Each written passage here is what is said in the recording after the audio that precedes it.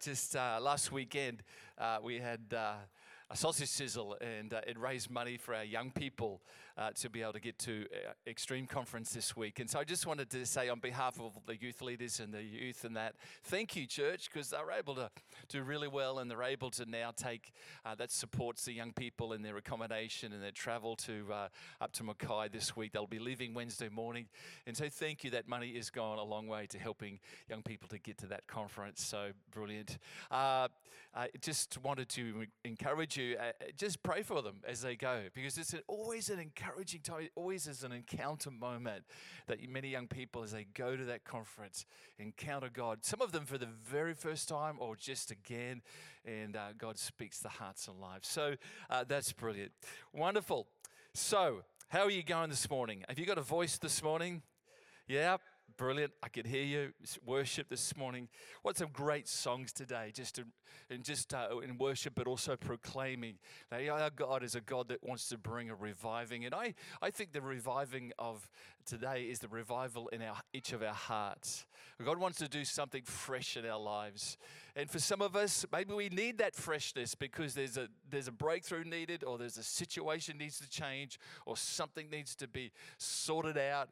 And I want to speak into that today. And we started a little series last week on Psalms.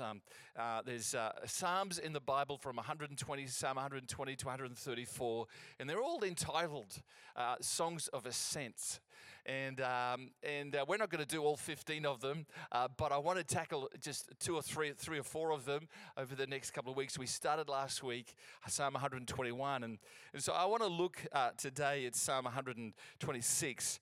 I was just interested, when it says songs of ascent, the truth is that the Jerusalem, or the Israeli or the Jewish people, as they would now travel from all the outlying areas of Israel back to Jerusalem, because there was a tradition 3 times a year they would come back to the holy city of Jerusalem and worship at the temple.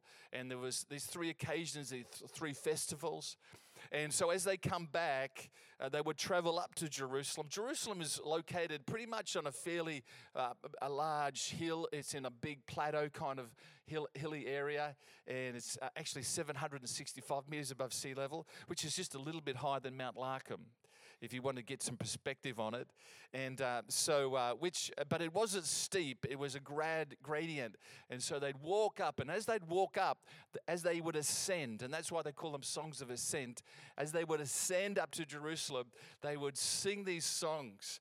And as they would sing these songs, no matter what had happened in that week, or no matter what had happened in that year, or no matter what the struggle had been, as they would walk up to Jerusalem, they sing these songs of God's deliverance, and they talk about God's goodness, and they're songs about the things that God has done in their lives and God has done for them. And so they'd proclaim these songs. It's a bit like sometimes when you're just out in life and you just got some struggles happening. It's incredibly powerful sometimes just to lift your voice. You can do it by yourself and just lift your voice and to give thanks, or just say, God, I still know that you're good.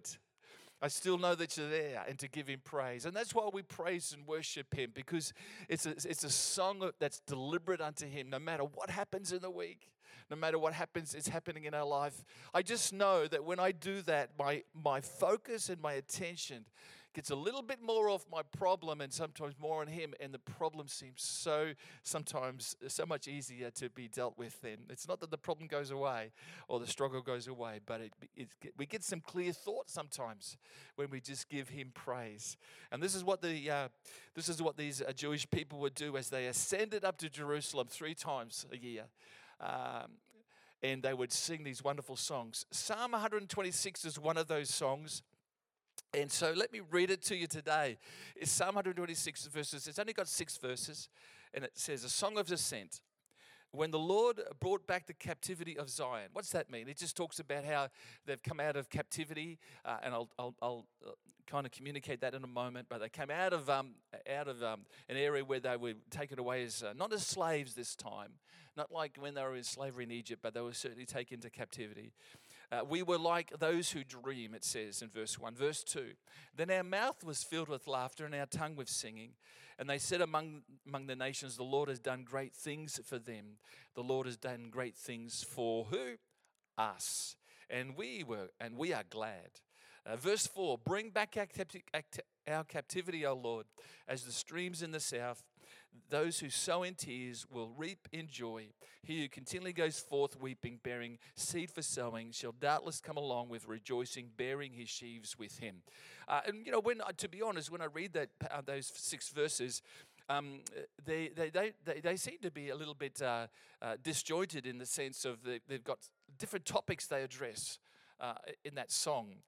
And so whoever wrote this one was just thinking of some really important things. But there is a connection. And as the person wrote it, they just thought of this thought. Oh, I must write this thought. I must this thought. But there's an incredible connection between them. And I want to share that with you this morning. Because the psalm really is about the goodness of God towards the Jewish people. And God, I was thinking how God was good to them, in many, many ways. And I think, you know what, today God is still good. He hasn't changed his mind. We might not be his Jewish chosen people, but we are his people, if you believe in it. He hasn't changed his mind from hundreds and hundreds and thousands of years ago. God is still good. And this psalm mentions that. And it says, as I mentioned, the Jewish people were thankful because they'd been born out of captivity.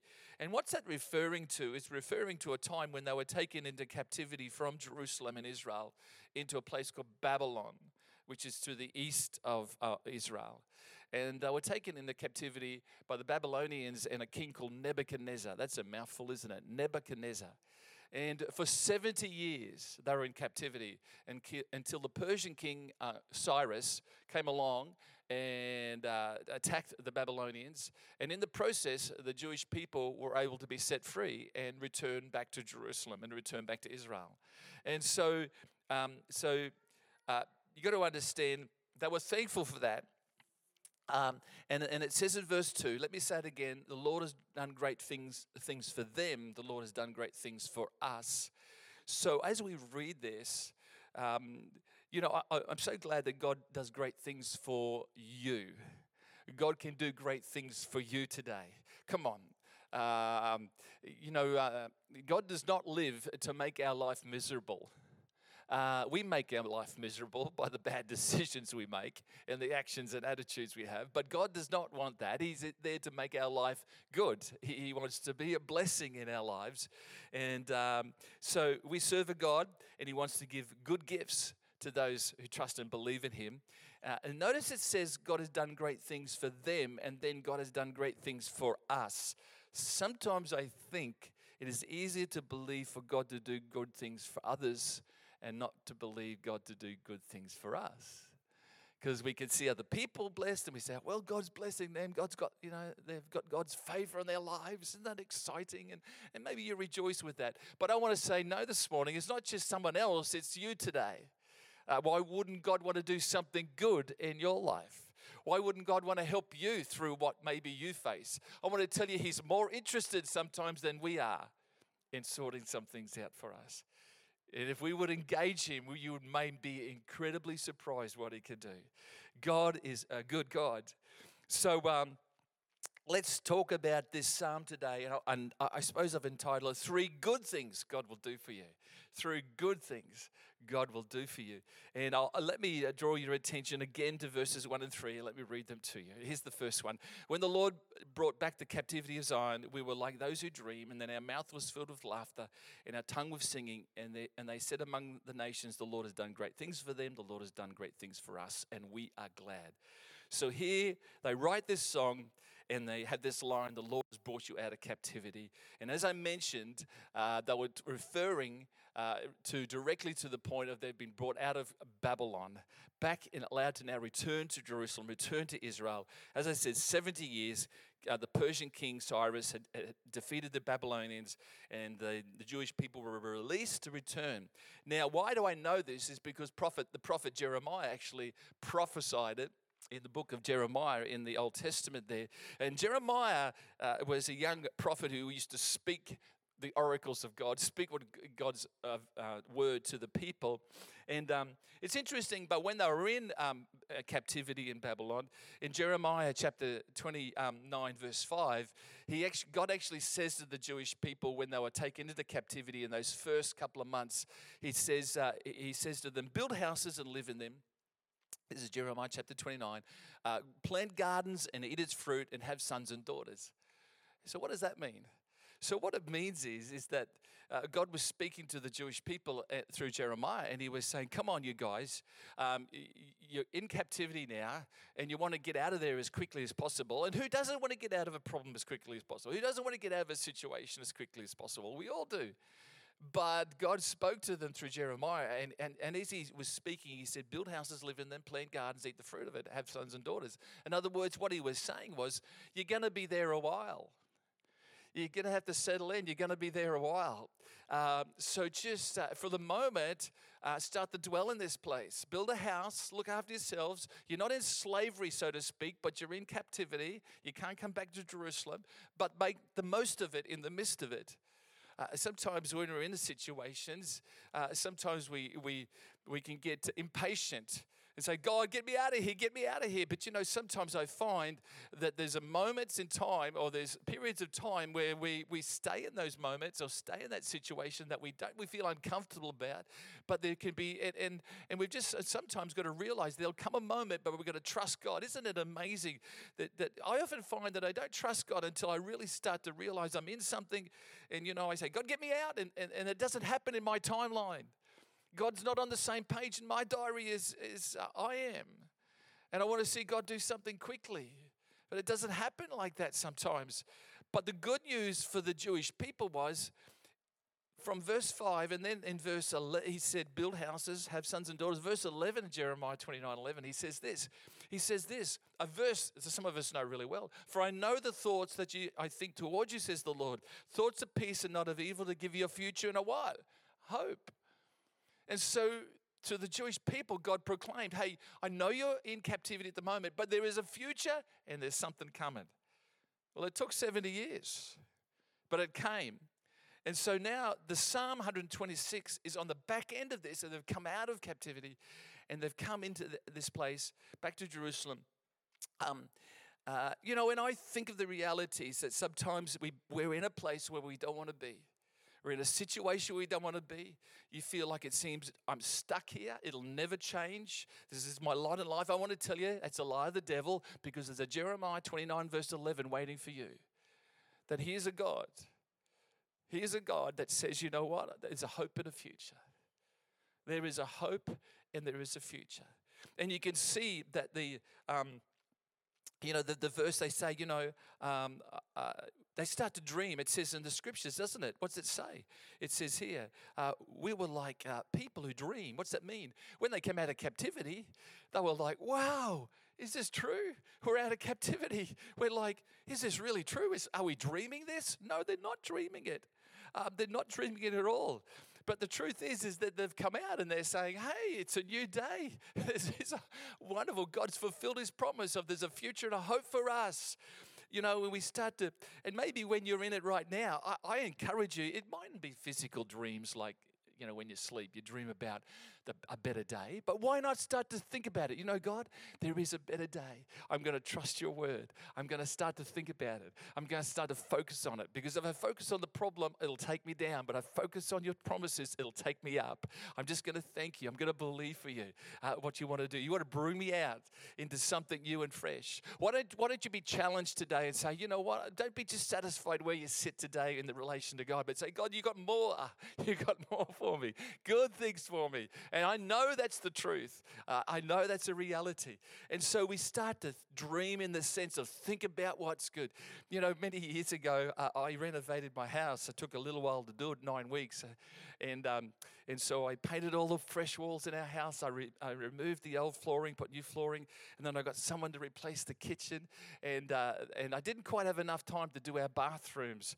So our bathrooms are kind of locked into the 1980s style, and the rest of the house is the a better style of house. And that's cool. They were functional. But you know what? It's been several years now, and I got a patient wife, and she doesn't mention it to me. But I start because I know I know what I want to do because I dream about it. Not dream literally, as in sleep dream, but I think about it.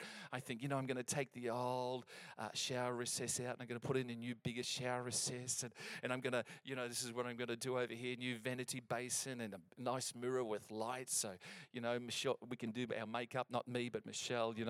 So and so I start to think about it, and I think there's coming a better day for when I walk into that bathroom. I go, well, I did this. New tiling, and then there's a second bathroom I need to fix up, and get it happening. And so I would encourage you today. You might be feeling like I've been in this situation long enough, but you know what? Don't give up the dream. Don't give up the thoughts on it. Come on. God spoke through Jeremiah to the Jewish people, and now they say we're like people a dream. It's come true. And I want to tell you that God is God is a God that makes dreams come true. He is that kind of God. You couldn't believe it at first, but now you can. You can see. So in times when nothing's changing, let's not allow our heart to be filled with bitterness and disappointment. But if we're trusting, He has a future and a hope for us. So don't stop dreaming. So my first point, so what can God do for you? He can deliver you. That's what I was coming to. He could deliver. He could deliver you because He delivered, as He did with the Jewish people out of Babylon. He does for us all the time. He wants to deliver us. And sometimes in that deliverance, it's you and me getting deliberate in how we live our life and how we think. Because I've never found that I'm able to come out of anything when I'm just thinking on the rubbish, thinking on the problem, thinking, I'm stuck. But we've got to see the promise, hey.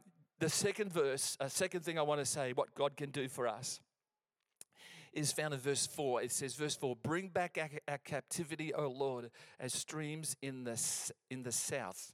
Now, this doesn't seem to make sense. They've come out of captivity, out of Babylon, and now they seem to be saying, bring back our captivity. What in the world?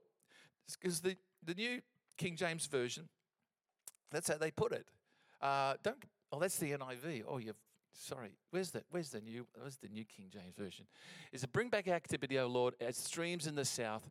But it's interesting because those who then translated the NIV, and you've seen already, say this, and they say this, and then what they say is, restore our fortune, Lord, like streams in the Negev.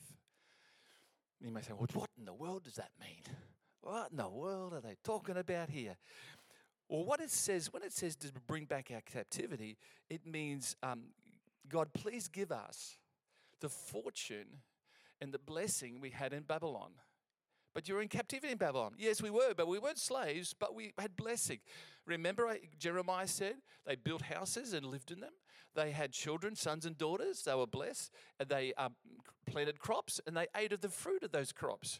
And now they've come out and they've come back into Israel, and it's a dry and barren place in places in Israel, and they haven't got anything because they had to leave their homes back in Babylon. They had to leave their crops back in Babylon. Now they've got to start afresh.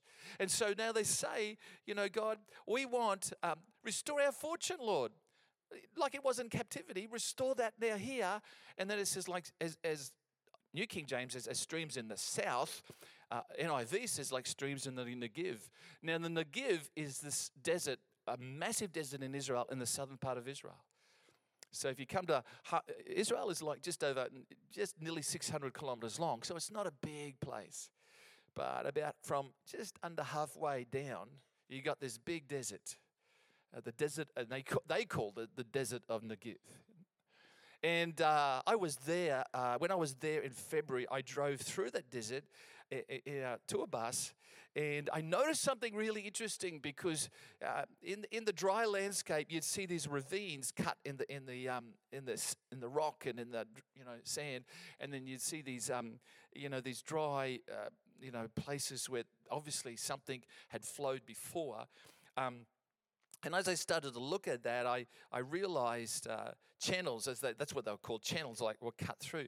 And at certain times of the year when the rains come in the southern part of those deserts, it rains so heavily that it flash floods, and the riverbeds, the dry riverbeds, start to flow again, just for a small season.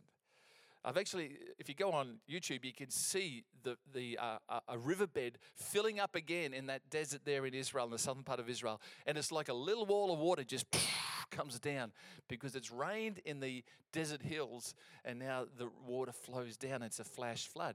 So when they talk about, like streams in the Negev, they're not talking about a stream that's there all the time.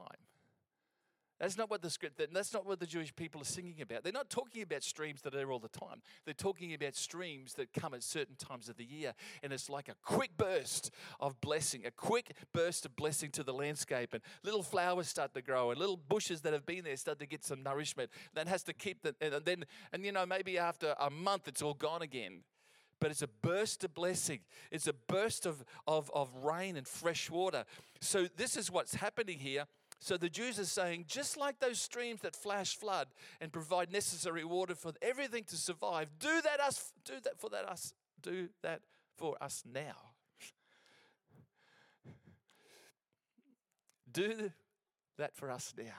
In other words, it's saying, come on, sometimes we may have waited a while, but then the suddenlies start to happen. Bang, God starts to do something. Bang, something is released. Something happens. There's this fresh, all of a sudden something. And you feel like it's all bang, it's all of a sudden. But you know what? God's been building up for that maybe for weeks or months or even years. But the reality is it seems like that stream all of a sudden filling up, that dry riverbed coming, and it's fresh. And the place where you never thought there was so dry and so dead, all of a sudden. And I want to just this is for someone this morning, the place in your life that seems like it's never going to happen, it's never going to be fruitful. I don't know, that person you're believing for, that situation that seems like it's dead and buried, I want to tell you it'll come to life. And there is a moment, if you would trust and believe.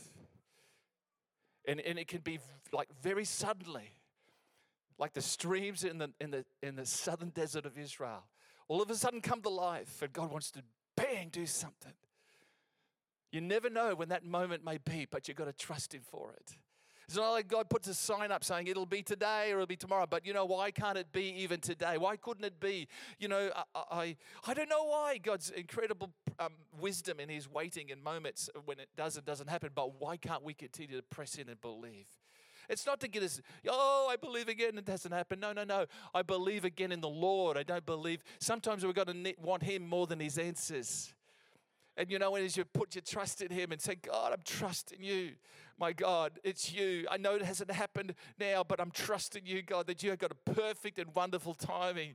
And I think that's the thing that just brings joy into your heart and say, Lord, I'm not putting my trust in the circumstances. I'm putting my trust in the God that rules the circumstances. So, God's good, isn't He? Streams don't run all year round in that desert. And the reality is we don't always have streams of nourishment flowing through our lives all year round. But, we stand on God's word. We stand and trusting Him. And there can come moments. It says, bring back our captivity. They were saying, remember in captivity, God, we built houses and we planted crops and we had sons and daughters. Well, we need that kind of fortune again today. We need that to happen today. I was just aware, sometimes in the Bible, Jesus often, that's how He operated. There were people with sometimes sicknesses that were quite long, and yet right at the right moment, Jesus comes along. I remember I'm just going to tangle my tongue today. Blind Bartimaeus, all his life, over 30 years of age, he was born blind. Jesus comes along, touches him, he can see again. In an instant, a stream in the desert. Bang, a stream in the desert moment. Woman with the issue of blood, 12 years, suffering, touches the garments of Jesus' hem. and yet being instantly, God does something. Streams in the desert moment.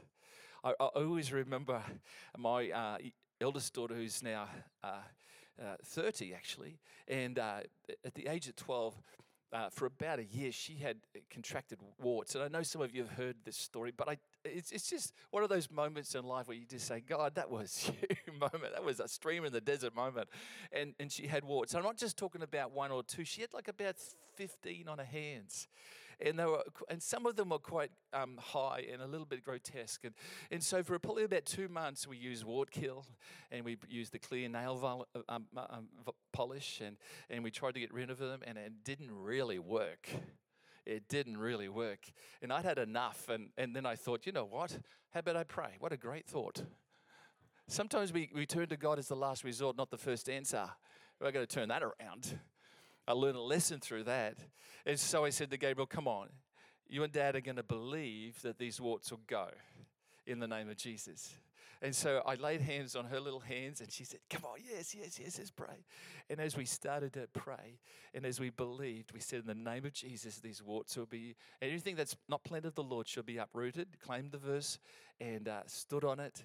And we said, you know, cursed is every man that hangs on a tree, and Jesus hung on that tree to take this curse, and these warts are a curse, and we don't agree with it. And so, Father, in the name of Jesus, you take it and destroy them.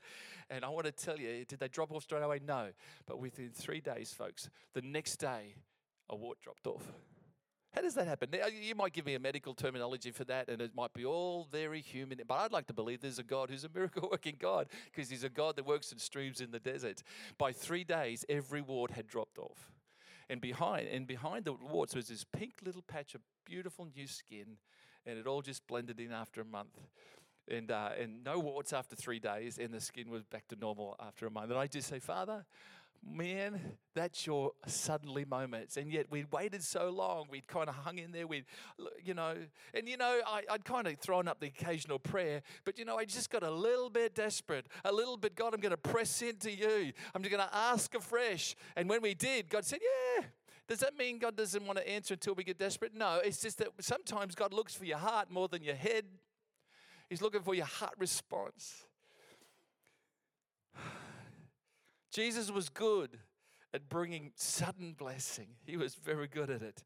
Sudden, and breakthroughs, weren't they? Just breakthroughs, blessings like streams in the desert in the southern part of Israel.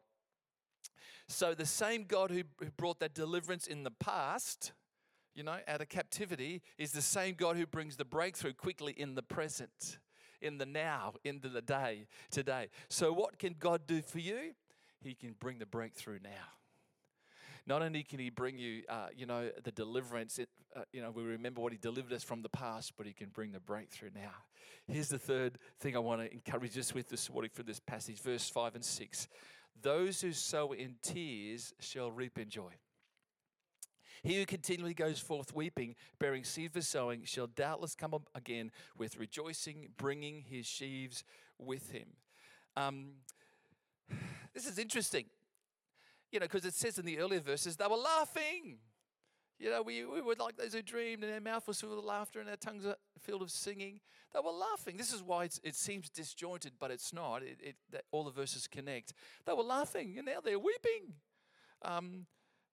Why is that? It seems, why do they, they were laughing about coming out of captivity. Now they're in the promised land. Oh, not promised land. They're back in Jerusalem. That is the promised land, back in Israel. And now they find themselves, they've got to sow the seed they've got.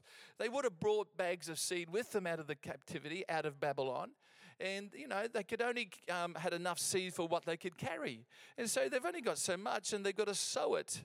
And, that's while they're weeping, is they're saying, God, we haven't got much, but you want us to sow it. This is risky business. What if we don't get a harvest? What if we don't get a crop? And then they proclaim it, don't they? They say, he who continually goes forth weeping, bearing seed for sowing. Oh, I got to give away. Some of you are like that. Oh, I got to give. Oh, sometimes we hold the money so tight, the tears in the eyes of the people and our $10 bills start to weep. Giving can feel like it's risky, but I want to encourage you this morning, it's not. Because when we sow, there's some promises for us that I'm very encouraged by this morning.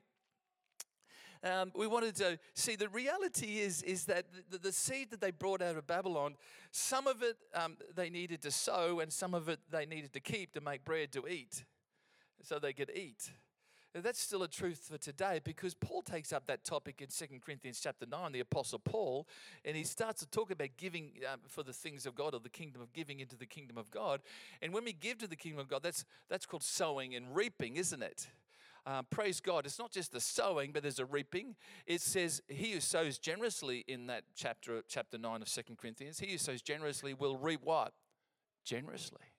And then it actually says, when we give into God's kingdom projects, God will supply seed to the sower. So that if I sow, he's going to provide seed to the sower, and also bread, seed for me to sow, but he's going to provide bread for the sower for food as well. So he's going to provide seed for me to sow again, and also for me to feed myself and my family.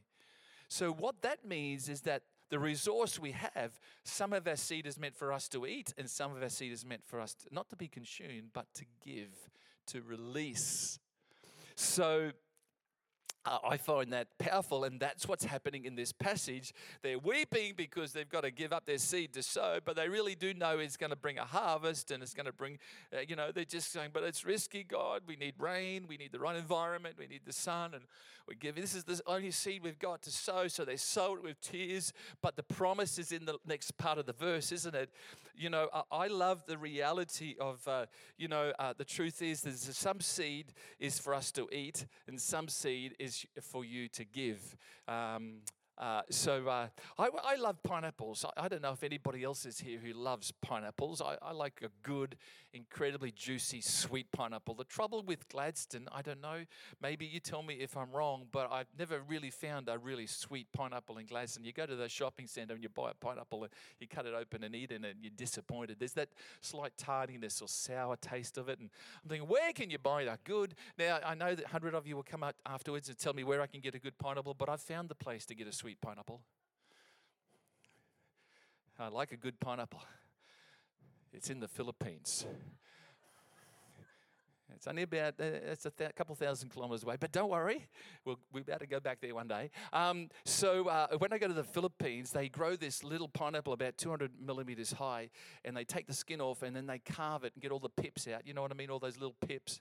And they carve it so decoratively, and they stick it on a stick, and you can eat it like a hot dog or an ice block.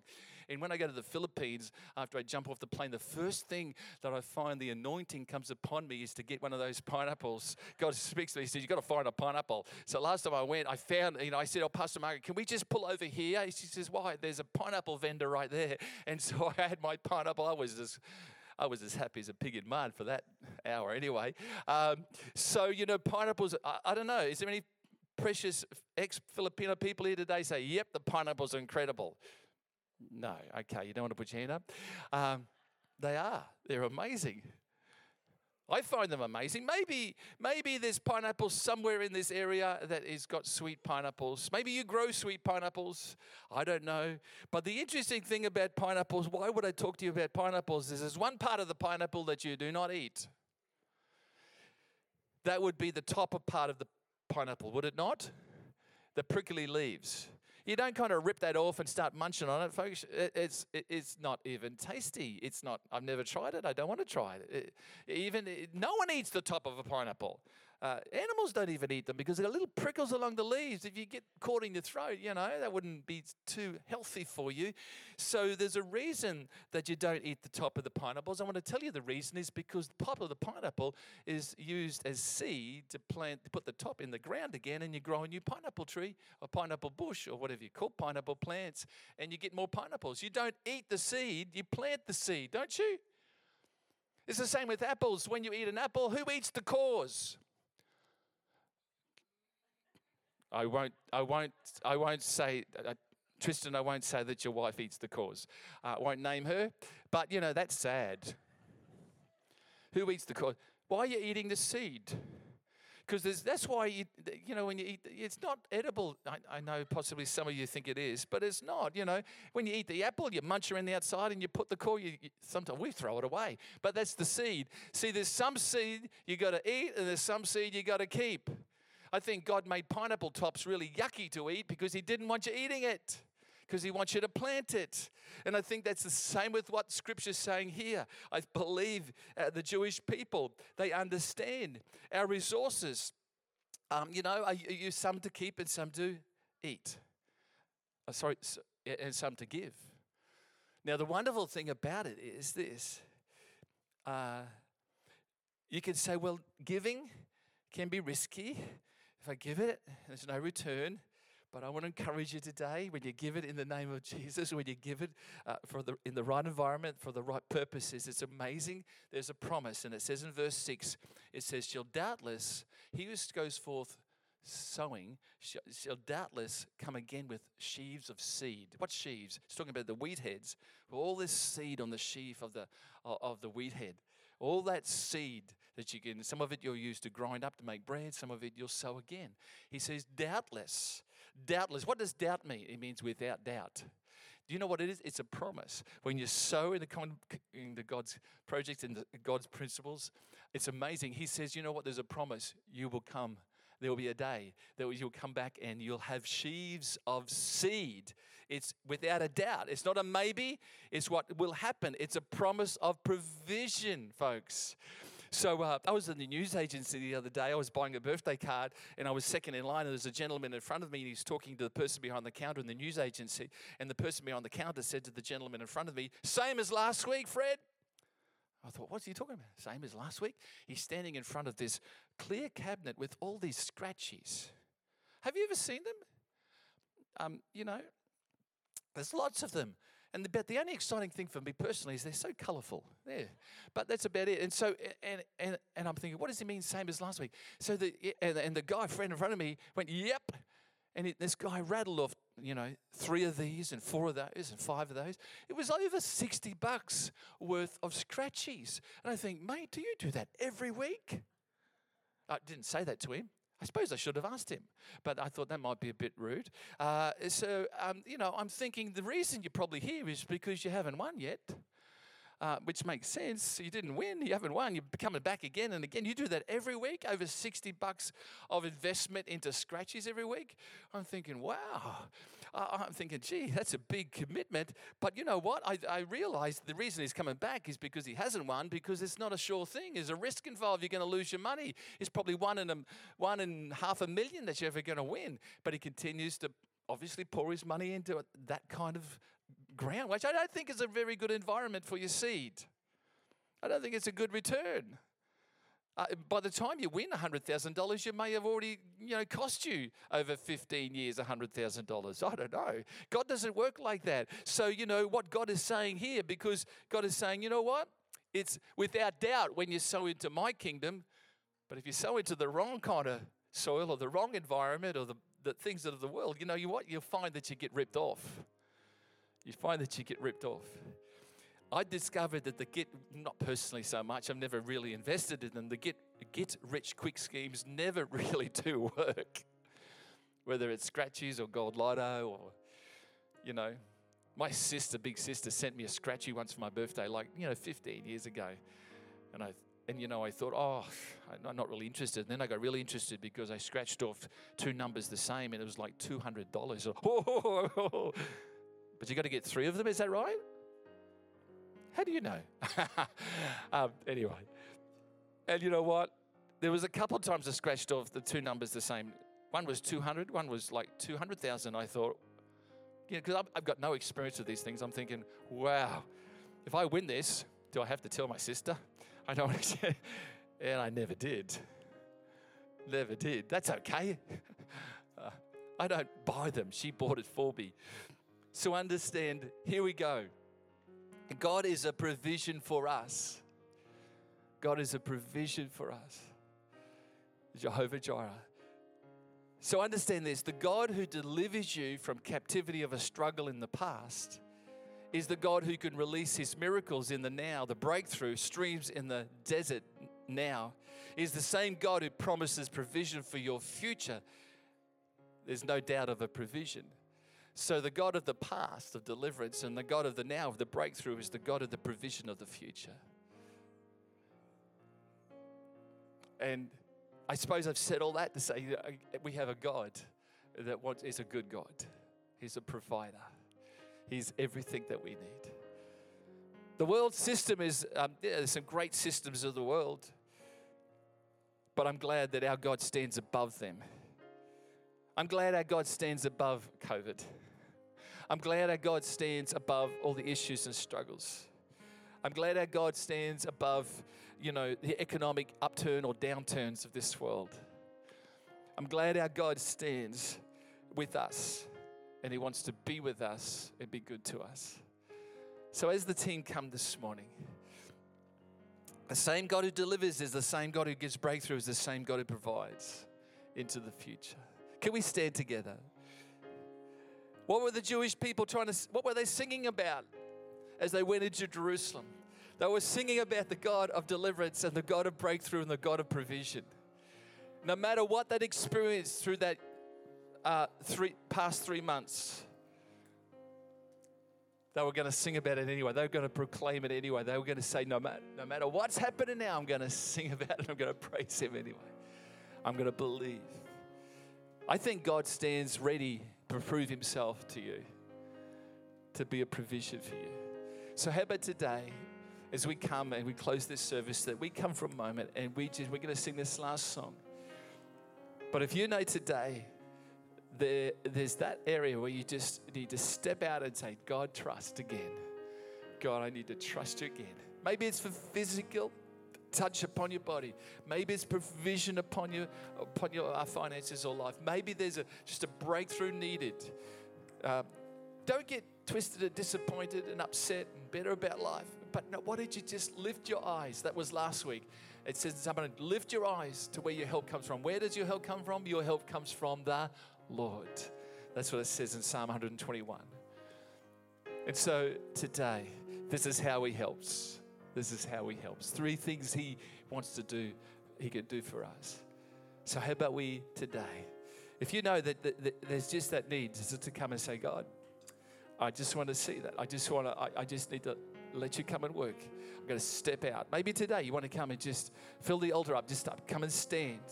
And just as we worship, we may get to you in prayer, we may not, but you want to say, God, I'm giving it over to you. I'm going to trust you today. Sometimes it just got to put some feet to your faith sometimes and say, God, I'm stepping out and believing. So as we sing, you come this morning to Him, not to me, not to this church, to Him, and let's believe together. Just for this 5 or so minutes before we finish, let's come and worship Him and trust Him today. Come on. Thanks, team.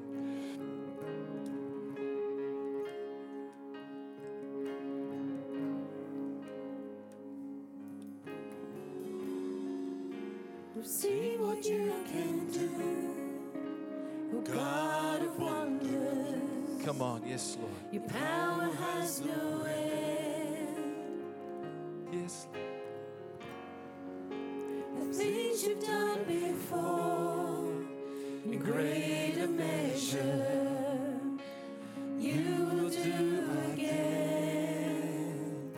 'Cause there's no prison wall you can't break through, no mountain you can't move. All things are possible. Come on, yes, Lord. There's no broken body you can raise, no soul that you can save. All things are possible. Yes, Lord. In the darkest night, you can light it up. You can light it up. Oh God of revival, let hope arise. Death is overcome. You've already won. Oh God of revival, you rose to victory, and now you're seated forever on the throne. So why should my heart fear what you defeated? I will trust in you alone. Yes, Lord. There's no prison wall you can't break through, no mountain you can't trust you, Lord. Yes, Lord. Yes, come on. There's no broken